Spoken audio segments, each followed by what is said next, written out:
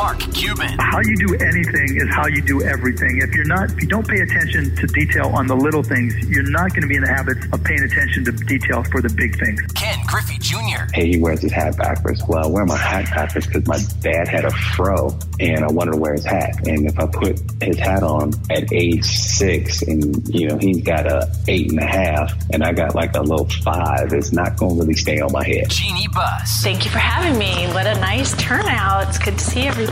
John Smoltz. If you don't have the imagination and the willingness to fail or not being afraid to fail, I don't think you can be truly great. Candace Parker. I have so much hope for this generation coming up that have grown up with women in sports, in leadership roles, on television, speaking about sports, speaking knowledgeably about sports. Pau Gasol. To me, all the work that I've done, all the humanitarian work that I've done has always given me great perspective, has allowed me to keep my feet on the ground, and has really put and reminded me what's truly important. Damian Lillard. That was for Seattle. Just to name a few. Welcome to Sports Business Radio. Now, here's Brian Berger.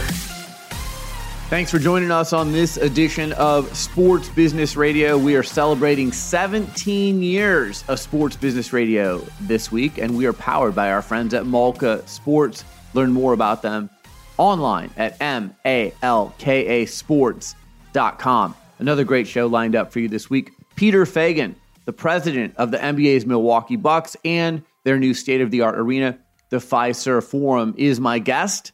The Bucks have become a model pro sports franchise, and they recently signed NBA MVP Giannis Antetokounmpo and star guard Drew Holiday to contract extensions. They've shown that their small market franchise can retain their stars and thrive financially. The Bucks have also been one of the most outspoken pro sports franchises when it comes to social justice issues. So we discuss how the organization has created an environment for such conversations to take place. Peter Feigin joining us on our show this week. Also joining me on this week's edition of Sports Business Radio is Jeff Kanowski. Jeff is the Associate Director of Innovation Programs for Arizona State University's Global Sport Institute and J. Orrin Edson Entrepreneurship and Innovation Institute. What makes for a good entrepreneur? What are the elements of a good pitch? Jeff is going to have those answers for you, as well as tell us more about the Institute during our conversation this week. Well, Hideki Matsuyama won the Masters on Sunday, becoming the tournament's first Asian-born champion and the first Japanese man to win a major golf championship. The win could mean up to $1 billion in endorsements and business opportunities for Matsuyama. He was already a rock star in Japan. This is going to take him to even greater heights. There's a chance he lights the torch for the Tokyo Olympics this summer. For that reason, Hideki Matsuyama is our Power Up Premium Trail Mix Power Player of the Week for his historic win at the Masters. Coming up next, my conversation with Peter Feigin, president of the NBA's Milwaukee Bucks. You're listening to Sports Business Radio. We'll be right back. This segment of Sports Business Radio is brought to you by Power Up Premium Trail Mix. Forget the stale trail mixes with peanuts, raisins, and junk candy. Power Up is a trail mix brand that specially curates their mixes fresh with good-for-you quality ingredients that power you up with nutrients your body needs and flavors your taste buds crave. These premium trail mixes come in several varieties and can be eaten on the go wherever the day takes you. Fuel up like sports icons Lindsey Horan and the Washington Capitals. And find Power Up nationwide at retailers, on Amazon, and at powerupsnacks.com.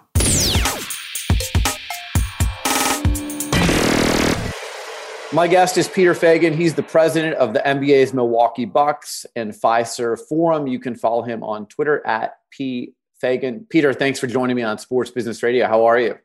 Great. How are you doing? I'm doing really well. Really appreciate you joining me. Always great to get the perspective of a president of an NBA team and of an arena.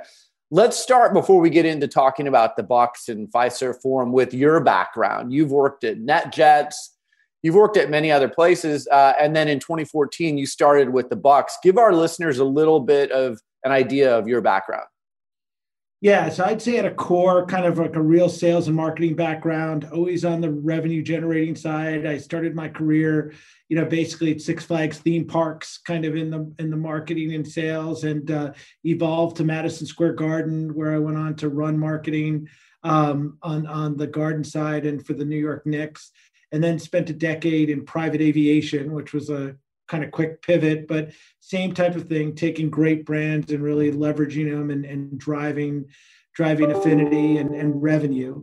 And then had a quick stop at Deluxe Entertainment and McAndrews and Forbes for years. And then kind of had this opportunity where I linked up with Mark Lazary, who I had known for a lot of years, and a weird connection with my identical twin brother who runs the school that all of his kids went to. And one day during a parent conference suggested maybe I join him as he looks at teams to buy. And that's how we got together. And as he started to look at teams, I was his front person to vet the opportunities. And lo and behold, Senator Cole in Wisconsin calls, and I go out to Milwaukee for the first time in my life. And we have an opportunity to buy an NBA team. And that's the short story of how I got to Milwaukee, Wisconsin, and kind of had the job of a lifetime and the opportunity to kind of build a district and a team and a brand that you usually kind of never have. Like it's really kind of a modern day startup. What a great story that is. Small world. But yeah, I mean, if you look at from the time you came on board in 2014 to now, there's probably no period of growth that's been greater for the Bucks than during, the last 7 years or so. Let's start with, you're a small market club, right? So this isn't New York, this isn't Los Angeles or Chicago. This isn't the NFL. The NBA is structured differently. How do you operate as a small market club in the NBA? You operate mentality-wise like a big market club. So you have to compete with everybody. So that's for everything from our ownership, realizing like we are not going to lose players. We are not going to lose executives. We are not going to use a competitive battle by lack of resources, by lack of capital investment, by what our facilities look like. So kind of with the general thinking of like, we are best of class. So we want to be innovators. We want to be leaders. It gives us like, we are on a platform of 30 teams that are on a global platform. And you kind of have the opportunity as media continues to expand and social media to expand that you can kind of erase those smaller markets. Like there's a revenue differential, no question about it, in what you can generate on a local level. But in today's NBA, to really think of yourself as a global brand changes the perspective of the way you attack the business. I think it's a great point you make. And you look at the fact that you guys re-signed Giannis to a max contract. You recently re-signed Jrue Holiday to a 4-year extension. And you've got one of the nicest state-of-the-art buildings in the Fiserv Forum. So when you talk about best in class, those are 3 great examples of how you're operating like a big market franchise and one of the best organizations, not only in the NBA, but in pro sports. And it's setting an example. I mean, this is a people business. So this is also about, make no mistake, if Giannis didn't love the people and resourced everybody from the performance to the medical, to the legal, to the business, to the basketball, how do we build a community? How do we enrich kind of and make this a special place? I mean, that's really kind of the magic sauce is compete, on all the things you can control. And then really on the interpersonal side, make this a special place. I mean, the fact that we have Giannis extending, for 5 years and Jrue Holiday doesn't go to the free market and they say, we want to be in Milwaukee, right? Like, we want to live. And I always kind of tell people when we got here, there was one player out of 15 that owned a home in Wisconsin, and now, 13 of our players own homes in Wisconsin, and kind of this is their home. And this is the way so you think about the success barometers, like we've got revenue, we've got enterprise value, sometimes I think of it as like, oh, we got 13 players who own their primary residency in Wisconsin. Yeah, it is. It really is a people business. So how did you recruit Giannis? I mean, you have an advantage because he's already on the team. He's already exposed to the organization and what you're doing. You can offer him more money than anyone else. But at the end of the day, you've got to do some of the things that you just mentioned. Listen, the people, right? What's important to different people. And Giannis, for example, it's about winning, and his evidence that he wanted from ownership was like, what are we going to do to build a nucleus around him and kind of do this? Here's a superstar who's an MVP for 2 years. He wants to be here. He wants to compete, but he wants, an infrastructure around him that can compete for a championship. And that comes down to ownership really kind of saying to him, like, we're going to invest, like, we're with you. Like, we want to, and putting the capital, right behind it, forging the relationships, renewing, we've got Chris Middleton, Drew, Giannis, at a core. We're in a place that's in such rarefied space in pro sports where you've got a core of an NBA team that's going to be together for like 3 to 5 years. And we can start planning that now, which is incredible. Long ago, I used to work for the Portland Trailblazers. I'm based in Portland. I've seen the side of basketball and business working together. I've also seen from afar basketball and business. It's like two different organizations. It seems like the Bucks, basketball and business are seamless. How do you create that? Well, I think our owners are really smart. So John Horst is like my partner, my buddy, my lean on and confidant. I mean, we talk and text every day. And part of that is, how do we come up with strategies and really recommendations to run the business that we agree on it and throw it to management? It's not brain surgery. Like, we make things very simple. Our ownership wants to be very rational.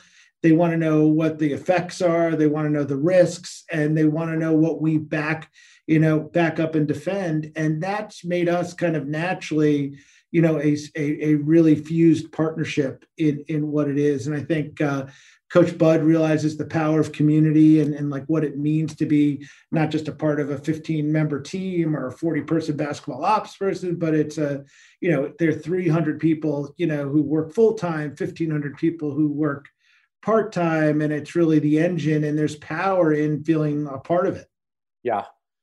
All right. We've been in a pandemic for a year plus. This is unlike anything any of us have seen. I've had CEOs and presidents on for the last year talking about how they're navigating through all of this.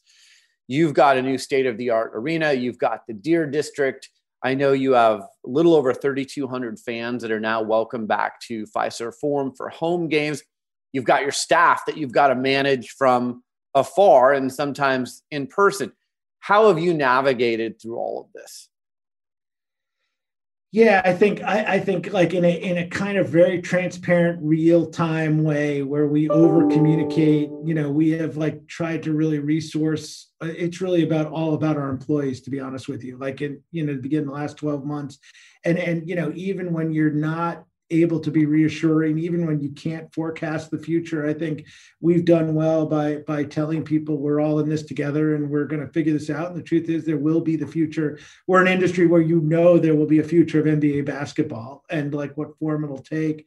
So we really spent, kind of exhausted amount of time kind of rethinking the frequency in which we communicate, how do we communicate, and what we communicate in a big way. And it's actually brought us kind of closer together, but it's still, very foreign times, for all of us to think about how do we restart, how do we get people back in the office? Like, what is the sentiment of vaccinated versus non-vaccinated? And we've got a generation of folks now who are like kind of sitting there thinking like, boy, working from home probably wasn't that bad, like to get it. I mean, all these little nuances, and as a manager and an employer, you sit and kind of think like, we got to think about not only how to promote safety and like the live action of the game and restart this brand in a big way, because people have not experienced like the live product in a year. And that's a problem. Like, people aren't talking about it, but that's a problem. We've got to think about how to really kind of mentally and psychologically get everybody on the same page to kind of restart it. So it's really fascinating. I mean, I think I might be a little delusional, but it's the learning curve of it has been like kind of fun and interesting to navigate what's never happened before. How is it going with fans back in attendance and, people coming back into the building again? Well, it's great. You realize very quickly, like, we're in such a special business. Like, this is about the fans. This is live action. This is real-time experience. Like, that's like what makes sports so great. Is it's the heart, it's the brain. These are not widgets. You're selling on a thing, and it's done well so far. I mean, we're relatively limited, like, operationally, where because of social distancing and because of kind of different NBA protocols, we're really kind of capped out at the moment of about 3,300 fans, just because of the way we can scale the building. I mean, our expectation and hope is to get really 50% plus for the playoffs. And I'll tell you, even at 20%, like, it makes such a dramatic difference to like hear humans, cheer is great. Yeah. One of the things I'm talking with CEOs and presidents around the sports world with is, and I don't even know if anyone has the answer to this yet, but like, I saw the Cincinnati Reds this week. They have a vaccinated section, and it's $10 tickets, and you've got incentives to sit in the vaccinated section. But then you've got the people who haven't been able to get vaccinated yet. How do you think that's all going to unfold for the next year or so, where you've got vaccinated fans and you've got non-vaccinated fans? I think it's our reality. I think vaccinated fans are going to be able to sit shoulder to shoulder. They're going to have more of a sense of confidence and safety. You're going to still avail people who haven't been vaccinated the ability to attend, kind of knowing what it is. And it's going to be, hopefully, depending on where variants are and everything else, hopefully this will be mildly, like, short term, where we're talking about how do we finish off this season, in the playoffs, with the hope of really kind of optimistically starting next season in October, very close to normal, where you're not segmenting sections. I mean, I think we're preparing for every scenario you could imagine. I don't know that mask mandates are eliminated anytime soon. I think we're kind of thinking to ourselves, we've got to get through 2021 and kind of like then look at what 22 looks like. What are some other new normals operationally that fans can expect? I mean, I think I saw where the NBA did a deal with Clear in the last week, and that will be part of fans attending games now. You can show, in your digital wallet where you've got your vaccination and your health records are in there. You can get your temperature taken, but it's going to look different than it did in 2019 when people attended live sporting events. Yeah, just assume everything that can be automated will be automated and kind of seamless, and being able to track beforehand. We will have the ability to, like, track vaccines, vaccinated fans and non-vaccinated fans. I would say a majority of stadiums and arenas will be almost primarily cashless. And, what does that mean? I mean, you're now taking app ordering and pickup, and delivery, to the arena in real time. Like, not over the course of 5 to 10 years is there adaptation, but today there's adaptation. The same with digital ticketing, where that's really kind of forged over the last 5 years. Well, that's accelerated to close to 100%, after this period of time. And you're also thinking about the different ways, like we think about labor. I mean, now, when we train and we think about our labor cost, it's not just the housekeeping department to keep a building clean. Like, it is literally like, all hands on deck. What are our protocols? Like, how do we do safety? How do we stage training in a different way? So it really kind of affects everything. But I tell you, I think it's kind of an interesting place, because it's allowed all of us to kind of look at our business a different way and to really think. I mean, our business went to zero, like, overnight. So right away, it's cost containment. How do we do this? And then it's all about, like, well, what are best practices and how would we restart? So all of our brains, I think, are in the right direction. Seems like a lot of people are reimagining their business now, right? Yeah, I think it's like thinking about why can't you pre-order everything you might eat, your parking and your retail before you come? How can we customize an experience? How can we chat in real time? What does second screen look like in some arenas and stadiums? So it's kind of, like I said, I think what's happened is the pandemic has really created an accelerant on kind of the advancement of technology, and seamlessness and customer communication. One of the other things that's changed in the last year is a lot of people have lost their jobs. Disposable income is not as great as it was before. So again, a lot of the people I've had on this show, we all have to put on our thinking caps to figure out what's the best possible value we can offer to fans, because they don't have the disposable income that they had pre-pandemic. Yeah, appetites are going to change, and we've got to figure out what's digestible for everybody. So I think there's going to be a lot more customization in like ticket packages. I think there's going to be a lot more of pricing variations and options. I think variable pricing will be one of those things that you can really work with. But I think, everybody, in professional sports and entertainment has to take a very strong look at what the reality is like our business has attrited, over the last year. And there are a lot of numbers you don't know of like behaviorally, like who is coming back and who is not coming back. And we've got to prepare, and we've got to build a new fan base to start. I mean, our mentality is, if there was ever a time to encourage, kind of younger fan base, like re-engage the passive fans to be adamant fits, like what are those mechanisms we're doing? How do we get trial users to come in now, which we might not have been thinking about, a year ago with a very successful team on the court? What are some ways that you would engage the younger fan base and those trial users, as you call them? Well, I think number one is like when you're driving, the call to action is to the arena and live entertainment. It's all about the environment. So you're changing like what the environment is like to different demos and like, what does it mean to a millennial, maybe not to have a seat, to buy standing room and be able to hang out, and it's much more social to get in. What does it mean to have grab and go food, to get in? And I almost think of it as like, it's getting more and more so the fan can kind of dictate their experience, and you've got to be really flexible in being able to pivot about what that looks like in a big way. And then, how do you, there's a big hospitality quotient, how do you make it a special? How can you really kind of rethink, the high-end hospitality to a way that like reinvents the touch and the feel and the surprise and the delight? For people like me that have not been to the Deer District, describe it, and how might it be different post-pandemic than it was when you built it and you envision, pre-pandemic? Well, you've got to close your eyes and click your heels and pretend you're in the most magical place. Now, the Deer District.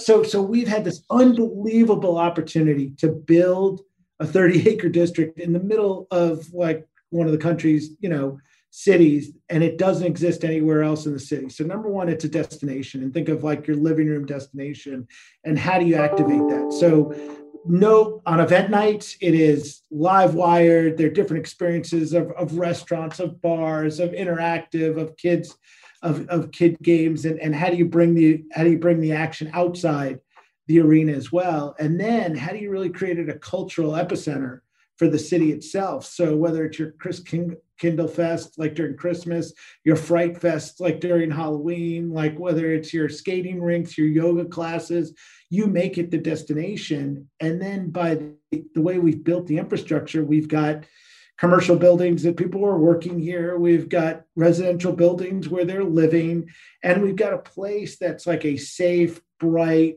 well-constructed neighborhood that makes it attractive to go. So really for us, it's like, how do we continue to build the density like around it? And the crown jewel is the arena and Fiserv and the Bucks brand. If I'm coming to a Bucks game, give me, other than watching the basketball, what are 3 things I have to do while I'm at Fiserv Forum or at the Deer District? Well, you got to come early to the Deer District. I would go to, one of the on-premise places, whether you wanted to sit down and eat at the Mecca Sports Bar, which is unlike any other sports bar, or go to a local kitchen place like Drink Wisconsinly and grab like a great craft beer and sit down and kind of enjoy. You got to walk the plaza and like people watch and kind of interact with what's going on. And then you've got to get in early and kind of understand like what we've really created is kind of 2 hours before the game is like, how do you enjoy, we open up our arena a little bit earlier than most, and how can people watch warm-ups? How can people walk? And we think we've got this, we built kind of a beautiful infrastructure that we want people to explore and kind of see it. And the building is open to everybody. So you can navigate the entire building no matter what tickets you have, which is different than a lot of other arenas. So we want people to, go up to the upper concourse, understand like what the craft markets look like, what special foods we've got flipping out, what retail looks like in a big way. And then we want you to focus on the game and enjoy the game and what the entertainment is. And we are, try to keep like authentically basketball centric, like during gameplay. And then, at times like fun and sensory overload, like not during gameplay. Favorite food item at Fiserv Forum? Yeah, I mean, we have, so we're the first arena to open up a Chick-fil-A, which is like basically, I mean, I can't describe like what the volumes. I mean, it's kind of like one of the most surreal experiences ever to have a Chick-fil-A in your arena and see like what a magnet that comes to. But what we've done is kind of create really localized, authentic vendors that are all kind of known. So whether you're eating a Sobelman's hamburger, or Clement's hot dog to get through. But I mean, we happen to have a poke bowl place on the upper concourse, which I'm addicted to, and I default to kind of 10 out of 10 times.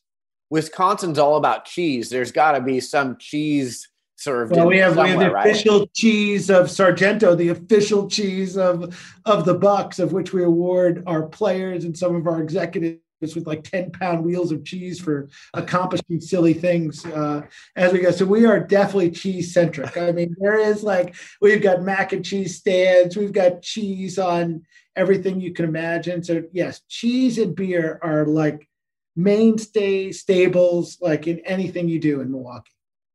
I want to end on this. The Bucks have been a model organization when it comes to igniting the conversation on social justice.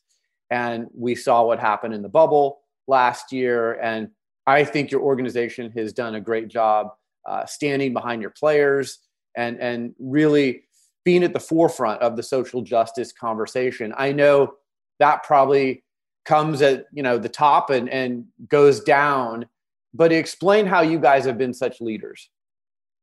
It comes from our ownership. So do the right things for the right reasons. And this happens to be on the umbrella of equality. So very simply, like if you take it 30,000 feet, we believe that everybody should be treated equally.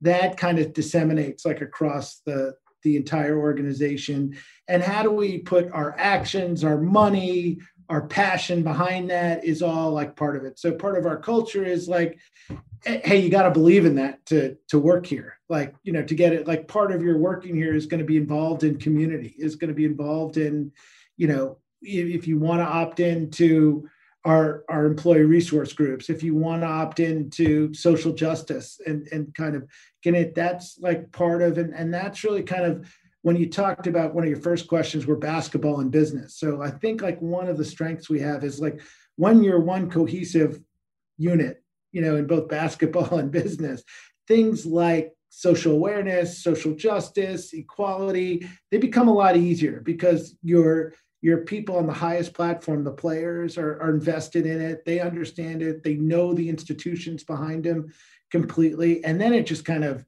just accelerates and explodes from there. And that's kind of what happened. Like we are, if you're within, the Buck circle, like we think it's rarefied space, and we kind of back up, defend, and resource, our entire family. I'm curious, more and more organizations are doing education and training around diversity, equity, and inclusion. Are you doing that, or do you really focus on hiring people that already embody those traits and kind of activating those traits once they're part of the organization? Yeah, so that's a great question. So I'll start that by saying, like, I think we thought we were pretty progressive, and I think we thought we were woke, and I think we realized pretty quickly, like, oh my God, we have a long way to go. Like, we are nowhere close when we think about education, when we think about awareness, when we, all these different microaggressions that can happen like differently on like a race-based. So we had to really think about it. I'm not a big fan of bringing in people outside because I think it's cultural. Like, I think like, I'm the chief diversity officer, like as are the management groups, as are the players, as are everybody else. So we've taken this period in COVID to almost think about it like business. How are we organized? What's our standard operating procedure? How do we recruit? How do we onboard? How do we continue to have recurrent training on kind of where everybody is and everybody's awareness of things like, systematic racism around it. So it's been a great learning curve for all of us. Like, again, I thought if you asked me a year ago, I was like, we're great. We know. Right. And what this year has really taught us is like, we're nowhere close. Like, we got a long way to go, and we want to be leaders in like chipping away at racism in the country. Yeah, I mean, I think this last year has taught us a lot, as we've discussed in this organization, about reimagining business, but then also maybe we're not as progressive and innovative as we thought we were with diversity, equity, and inclusion. And there's always room for growth, right? Yeah, listen, I think it's one of these journeys that, until you get there, you're not there. So like, how do you continue to figure out how to chip away at it in a real smart way? And how do you continue to educate in a big way? So education has become kind of one of the pillars that we weren't strong on, that we've really kind of leveraged. Before I let you go, is there anything big on the horizon that you're working on? I mean, you've got a lot on your plate, just given what we've discussed in this conversation, but I know the Bucs are an innovative organization. Is there anything you have planned coming up that you want people to know about? Well, there's so many cool things that are happening like in the world, whether it's gamification, online gambling, whether it's Top Shot, that's kind of hit the world. Right. That's crazy. Trying to be honest, it's crazy and it's so much fun. I think for us, we've got this unbelievable opportunity to we had to hit the pause button kind of in year 1.5 of a new building. And now we have to like restart it. So I think for us, it's like, we want to finish developing, kind of very locally, like this district in a way. Like, we've got a hotel going up. We've got some more residential going up. We want to change the experience. We think we've got this great opportunity to kind of redefine what a fan's experience is day to day. And that's all about people. Like, how do we, almost that Disney effect of like, hey, we're going to invest so much in that field. And then listen, on the court, it's about winning an NBA championship. And kind of like, how do you prepare for success? Like in that, how could we leverage that to the next show? And then we're doing really fun stuff. Like, listen, we think we are a global brand. We're starting to market globally in Europe and Asia through social and some advertising, which is innovative and very cool. So we're surrounded. We've got so many great folks here that I kind of keep prodding to just kind of throw things against the wall and think kind of really creatively, and we've got a great opportunity. Like, we're in a good place to really grow, and the goal for us is growth. Peter Feigin, the president of the NBA's Milwaukee Bucks and the Fiserv Forum. You can follow him on Twitter at @PFeigin. Peter, thanks so much. Continued success. I'm rooting for you guys to get that NBA championship. I think you've been knocking on the door for a while now, and it'd be great to see you get it. Great. Well, thanks so much for the time. We really appreciate it. Go Bucks. You're listening to Sports Business Radio. We'll be right back.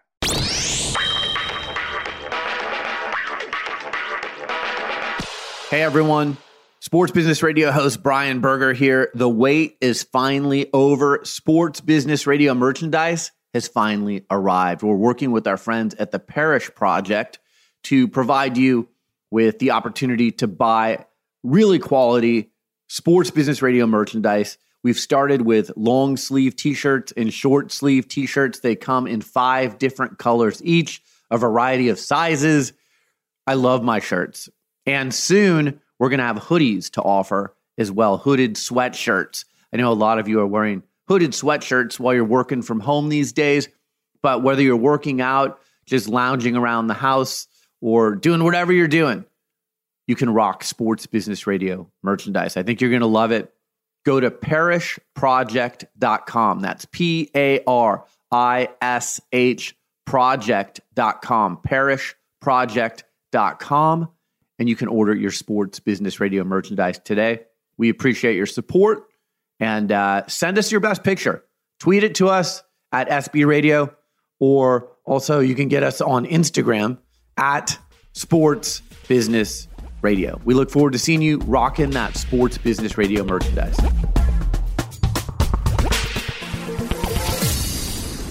My guest is Jeff Kanowski. He is the Associate Director of Innovation Programs for Arizona State University's Global Sport Institute. They're a friend of the show's. Also, the J. Orrin Edson Entrepreneurship and Innovation Institute. Jeff, thanks for joining us on Sports Business Radio. How are you? Absolutely. No, thank you, Brian. Doing great and glad to be here. Yeah, so tell us more about your role and more about the Institute, the Entrepreneurship and Innovation Institute, to be specific. Yeah, absolutely. So my role really kind of sits at the intersection of sport and entrepreneurship. And the two groups that I work with, the Global Sport Institute, really is a sport-focused research institute. And the whole purpose of that group is to positively impact the global sport community through the events that we put on, through the programming that we do, and our various research and innovation efforts. And on the entrepreneurship side, really the J. Orrin Edson Entrepreneurship Institute focuses on empowering student and community and faculty individuals in starting businesses and scaling those businesses. And so I'm very fortunate to be at that intersection where we can kind of play off of both sides. You're bringing entrepreneurship endeavors to life through sport. What makes for a good entrepreneur? This is like the $1 million question, or maybe multi-million dollar question, right? It's interesting. We work a lot with athletes, and so I think I'll respond by saying the same things that make a good athlete make a good entrepreneur. We see a lot of crossover between the grit and the determination and the leadership and really teamwork skills the athletes take into their environment. They cross over very well, and I think are definitely key for becoming a successful entrepreneur. Tell us about the Sun Devil Venture Challenge. Absolutely. So the Sun Devil Athletics Venture Challenge launched earlier this year, and really what we aim to do there is capitalize on ASU's variety of facilities. So obviously we have a Division I sports program. We have a ton of different teams and a ton of student athletes and really well-known programs.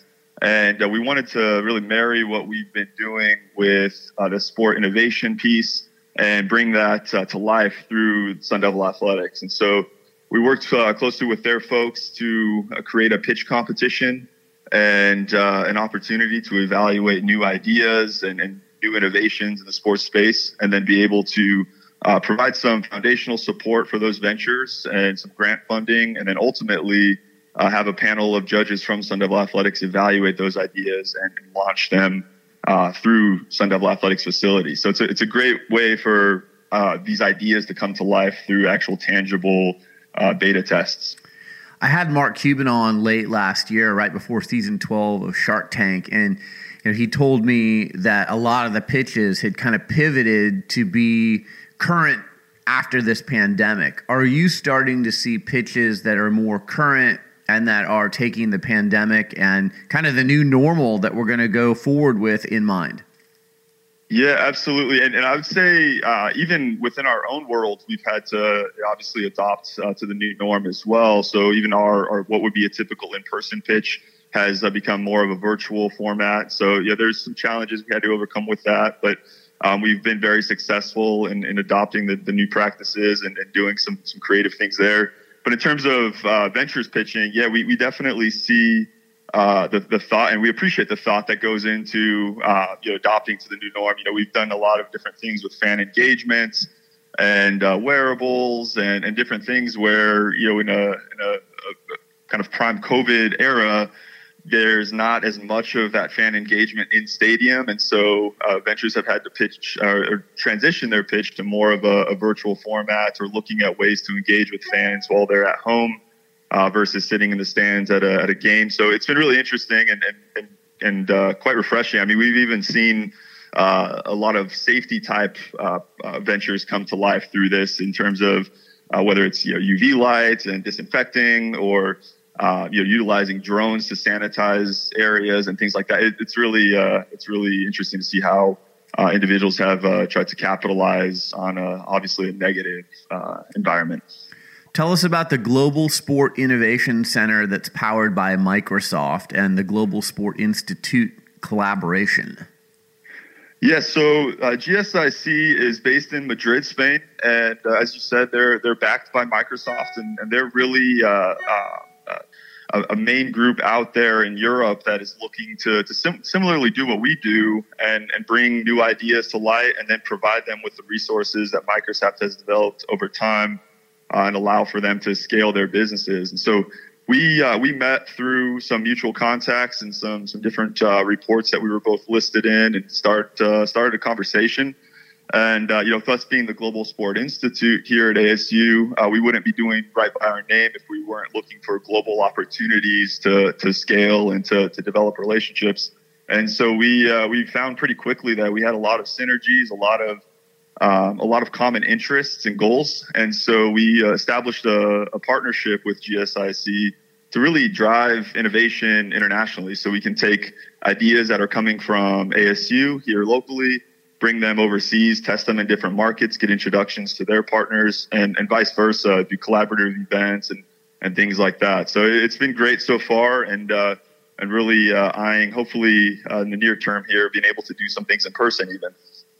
All right, before I let you go, whether I'm part of your program or I'm just listening to this and I've got to make a pitch for something, what are the elements of a good pitch? Because you're someone who sees pitches all the time, and there's a lot of entrepreneurs out there, or people with good ideas that listen to this show. What makes for a good pitch? Yeah, so I would say the biggest thing is really the beginning of the pitch. I mean, when you're getting in front of an audience, there's a lot to be said about first impressions. Or when you're getting in front of judges or whoever you're pitching, the first impression is always critical. And so what I always advise our ventures on is, have a hook. Have some type of story, have some type of reasoning as to why this matters to you and why it should matter to your audience. And we talk about storytelling a lot. We talk about kind of mapping out the audience experience. And I think, if you can talk about why, we going back to the problem solving piece, we talk about why this matters to you. And if this is from a personal experience that led you to develop this concept or this idea, and how does that then translate to the rest of either the audience or the market? That's always the biggest piece, is just making sure that it's, you're in storytelling mode, and you're really nailing home why this matters, and make it almost a personal piece, and then bring it into the actual tangible details as to why this is a good idea, your traction, your financials. Then you can get into the guts of it. But with a pitch, you're basically telling a story, and you want to have a captivating message. How long is a good pitch last? I mean, you don't want to have someone dragging on. Is it 5 minutes, 10 minutes, 15 minutes? What's an average pitch time? Yeah, so we typically cap our pitches with a 5 minutes time slot. And so that gives you enough time to get across an idea effectively. And what we'll do is we'll end with the Q&A. And so that gives you some time to maybe reiterate some of your points. But I would say anywhere between 5 and 10 minutes is probably that sweet spot. Anything longer than that, unless you're really diving in and you have a lot of questions and you're pitching somebody from like a sales standpoint, that's where you might get into a longer presentation. But when you're doing an initial pitch and initially conveying an idea, I think that 5 minute mark is really enough time to get your idea across without being overbearing. What's the biggest success story that you've seen as far as a pitch that came to you? We've seen a lot of great ideas. We see a lot of early stage ideas. One of our favorites, or my favorites, is a group called Force Impact Technologies. And these guys, Bob Merriman and Anthony Gonzalez, they're former ASU guys. They were both black belts and athletes. And really what they did was determine that there's a lot of issues with concussions in sports, and there's the whole market for youth sports, and trying to alleviate the concern for parents with high contact sports. So they developed a smart mouth guard essentially that basically registers through an accelerometer concussive force. It doesn't diagnose concussions, but it does detect certain levels of G's with force. And they've been really successful in not only going through our programs and taking advantage of ASU's resources, but bringing on NFL players, bringing on specific doctors in the industry to round out their advisory council, and have raised a significant amount of money and are bringing their product to market very aggressively. So it's been fun to see that. They've been really doing a great job. And we have a lot of great success stories that have come from really just ideas in someone's head, and we help them map them out and get them to a point where they can actually pitch and raise some funding. So it's been great to see that. That's a great story. So I was going to ask you, as part of what you're doing, are you able to help them market themselves or get in front of leagues or teams who may be interested in their product? Yeah, of course. So that's really one of the reasons why we've developed these sort of sponsored challenges. And so, not only are we providing some of the foundational information and judging and mentorship and things like that, we also play off of ASU's wide variety of resources. And so we're able to plug them into different channels within the university. But we've also established these relationships, like you mentioned, the SDA Challenge and the GSIC program.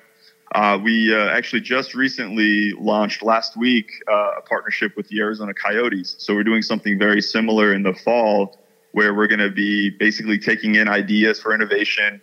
And at the end of that term, once we have our applicants listed, we'll be then putting those ventures in front of a group of judges from the Coyotes organization, and going to be doing something very similar. There's going to be $40,000 in grant funding up for grabs, additional mentorship. But again, with our ability to connect those dots, we're now giving these ventures an opportunity to pitch to a professional organization. And the Coyotes have agreed to provide a similar beta test within their facilities for the winning venture. So it's a great way for us to leverage our networks, our relationships, have some formality behind it, but be able to plug these ventures into real customer experiences. So that's the best way. And then obviously we have partnerships with Adidas and other groups, and lots of mentors in our group that we can make direct connections with. But we like to also have those programmatic efforts as well. Globalsport.asu.edu is the website. But Jeff, if someone wants to be a part of the innovation programs at Arizona State University's Global Sport Institute, and specifically the J. Orrin Edson Entrepreneurship and Innovation Institute, how do they do that? Yeah, so I would say the website that you listed off is a great starting point. We have a venture section in our top tab there, and you can go in and select that and learn more about our past efforts, learn more about our ventures, and also that links to any types of current opportunities with Edson and the Edson Institute and others. So I would say that's probably your best first path, and then obviously connecting with me, whether it be through LinkedIn or reaching out through the site, is also perfect. So awesome. Jeff Kanowski is the Associate Director of Innovation Programs for Arizona State University's Global Sport Institute, and again, specifically the J. Orrin Edson Entrepreneurship and Innovation Institute. Jeff, thanks so much for joining us on Sports Business Radio. Continued success to you. It's a pleasure. Thank you, Brian. Take care. You're listening to Sports Business Radio. We'll be right back. Well, that's it for this edition of Sports Business Radio. Thanks for tuning in. Thanks to our show staff, Brian Griggs and Josh Blank. And thanks to our partner, Molka Sports, for powering Sports Business Radio. Learn more about them online at molkasports.com. That's MALKA sports.com. For Brian Griggs, I'm Brian Berger. Have a great week, and we'll talk to you soon right here on Sports Business Radio. This and every SBR podcast is available on Apple Podcasts, Spotify, Stitcher, and your favorite listening app. Follow Sports Business Radio on Facebook, Twitter at SB Radio, Instagram at Sports Business Radio, and online at sportsbusinessradio.com. Sports Business Radio is produced by Brian Griggs and Griggs Productions, griggsproductions.com.